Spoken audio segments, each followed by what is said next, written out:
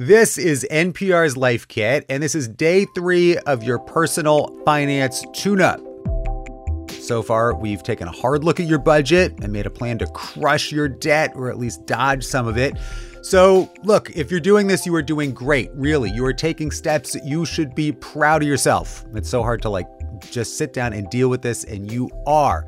You're doing it. You're doing great. Really, you should be proud of yourself. And this episode is going to set you up for your financial future. But before we get there, we are going on a journey, and we're going to start in caveman times. All right, you are a caveman. Just go with me here, or a cave woman. Either way, you're pretty hairy, attractive in your own way. But we are roaming around the savannah. You're fighting for your life every day. You're foraging for food. I mean, danger is everywhere. It's kind of exciting, but it's also kind of scary because there's wolves and saber-toothed tigers, and they're creeping up behind you all the time. And it's like, whoa. Now, is this the best time to be thinking about saving and your 401k retirement account and stuff like that? I mean, no, of course not. The cavemen don't think about that stuff. You need to survive the day and eat food and don't get eaten yourself. And okay, we're being stupid and corny here, but this is, in fact, a good lesson about saving money, because the point is that we are hardwired to focus on the present and immediate gratification. And it's been that way for a very long time. And this is like the opposite of what your brain has to do to focus on saving money. Behavioral economists call it discounting the future. We basically say it's hard for us to wait. We don't want to wait. We want to get it right now at this moment. And we discount the importance of what we'll need in the future. So actually, to save money for the future, you have millions of years of evolution to fight against, but there's a way to win the fights. Oh, sorry. That was me. No.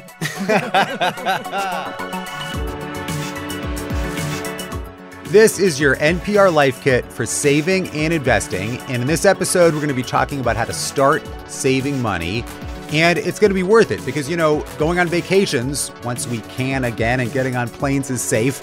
We should note, by the way, that we recorded this podcast before the pandemic broke out, but all of this stuff is still true. We're talking about long-term savings. And look, I want to retire with like a nice cabin and a fishing boat and be super happy down the road, place the kids might actually want to come visit me. And to do that, you have to actually start saving money and sticking it away somewhere. And we're going to learn how right after this.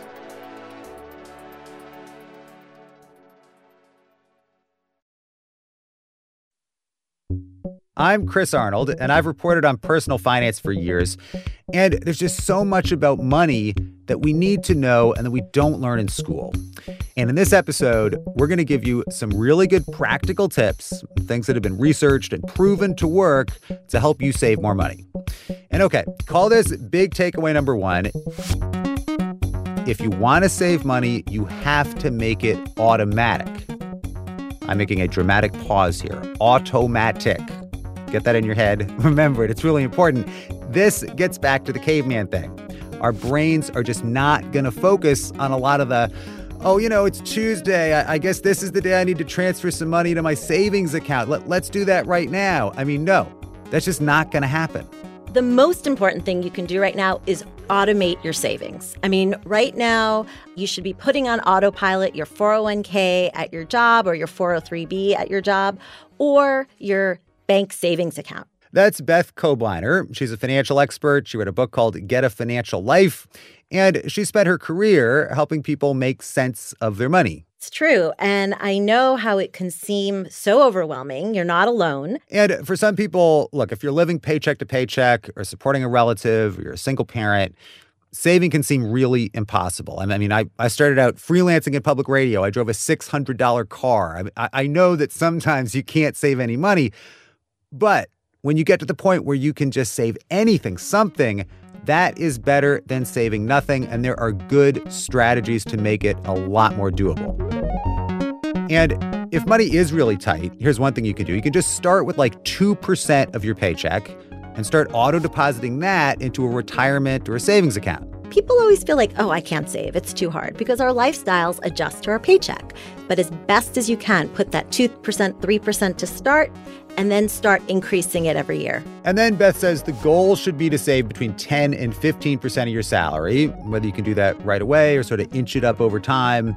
You know, if you get a raise or inflation goes up and usually your paycheck comes up a bit, every year or so you bump it up another 2%, another 3%. And 4 or 5 years out, you're saving a significant amount of money. And then you want to get that auto-deposited into a savings account so it's not just sitting in your checking account. You don't want to be able to touch the money. You don't want it to be there because once you touch that money, you spend it.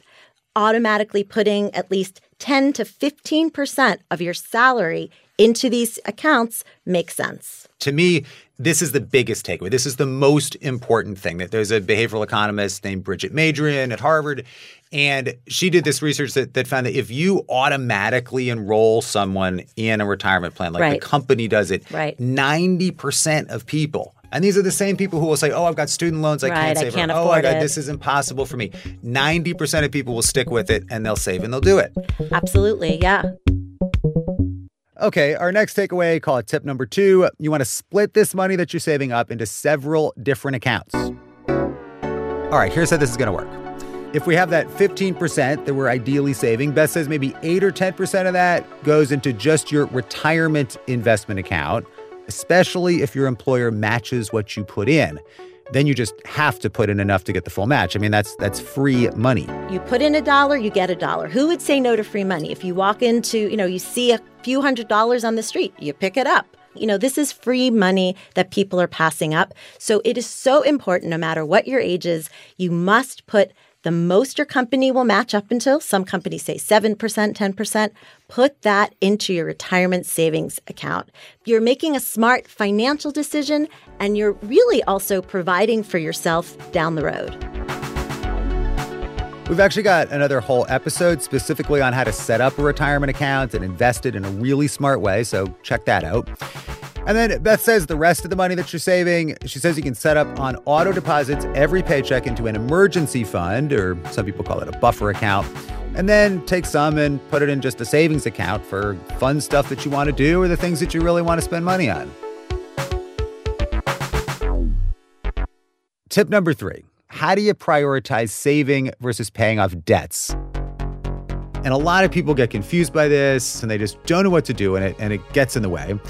Which is understandable because, you might think, I have these student loans and I have these credit cards and I need to pay them off. How can I be saving?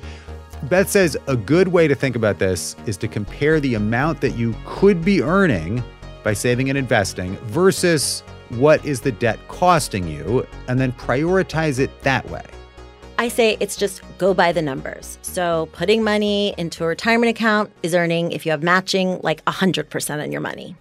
Then what's the next interest rate? Paying off a credit card that's charging you 17% is the equivalent of earning 17% on your money. That's the next best. And that's where you should put your money, paying off that high rate debt and then paying off the lower rate debts like the student rate debt. And then finally, you want to have a little bit of money set aside for a plain old bank account, a bank savings account that maybe only pays 2%, which isn't great, but it's emergency money will be there. So when I said you save in total 15% of your paycheck, you divide it up among those priorities and you look at the numbers and you put it in order of what makes sense mathematically. That's one way to do it. We've been doing some heavy lifting here with percentages and accounts and all this stuff. I've got some good news. The next big tip is, and call this tip number 4, sometimes it makes sense to just blow some money on yourself, especially if that gets you to actually do these things that we're talking about. So Beth says, think of something that you like to do, or something you want to buy that costs, say, $200 or $300. And then this week, get all this done. Get the account set up, the auto deposit, all this different stuff. And then do it. Go ahead. Give yourself the reward. Giving yourself a small award can be really motivating. This is actually known as mental accounting. We give our money a particular purpose, and that helps us keep from spending it randomly. And so that's absolutely a great idea. And it's interesting. Studies have found that people who are good at delaying gratification, they're not necessarily self-deniers and they don't give themselves anything. They're actually just better at distracting themselves. Now, I want you to close your eyes and imagine your future self. 20 or 30 years from now, whatever it is, you've totally crushed it. You've saved a lot. You've invested smart. You don't like own a vineyard. Let's be a little realistic. But where are you? Are you like in the desert? You got this adobe house. You're painting like George O'Keeffe. For me, I'm on someplace like Cape Cod. Maybe not quite that expensive. It is public radio, but I've got an awesome cabiny kind of house for me and my wife, and my kids and friends come and stay because it's beautiful. I got a fishing boat. Okay, so the simple act of doing this can actually make you better at saving money. Research shows that envisioning your future self can actually make you more likely to save. Stanford did this very cool study, and they had two groups of students, and they gave each of them avatars. They made computer avatars for them, but one group of avatars were the same age as the students, and the other group of avatars were avatars in their 70s. And then after the students interacted with their avatars, they asked them, what would you do with $1,000? And those who saw themselves at age 70, who sort of got to know their 70-year-old selves, they saved twice as much in their retirement accounts. They said they would put twice as much in their retirement accounts than those who didn't meet their future selves. This next thing we're going to talk about, tip number 6, is a massive takeaway if you are young, and here it is. The money that you save early in life, if you invest it, can grow to just be massively huge. So you really want to start saving young. Like if you manage to sock away, say, $30,000 by the time you're 30 or in your early 30s, that could realistically turn into $500,000 when you're retired. The magic of tax-free compound growth. Tax-free compound growth. I mean, that might sound sort of boring, but to me, that's actually kind of exciting because this isn't just about having a nice retirement account. It sounds like boring dollars and cents, but it's really about lifestyle choices, absolutely, options. It's about your mind over money. Where do you want to be, and thinking about that rather than the here and now and the nuts and bolts that can kind of bring us all down. Think about what you want in the future. You can do all of this stuff, right? And even if you just start saving a small amount of money and then that starts to add up, I mean, it's going to feel really good. And just so we can remember all this stuff we've been talking about, here are the takeaways, starting with number 1. Well, first, you need to automate your savings. You want to reach that goal of saving 10 to 15% of your salary. Tip number 2 is that you want to divide up what you're automatically saving into a few different accounts. So none of this is in your checking account where you're just going to spend it on lattes. And you definitely want to take advantage of an employer match. Okay, number 3. You want to prioritize what savings comes before paying off debt. Number 4. Reward yourself. You don't have to deny yourself. Tip number 5, I like. This is envisioning your future self. It's fun, and it'll help you save more. And tip number 6, this one's important if you're young, saving money early can add up to a huge pile of money later, thanks to compound interest.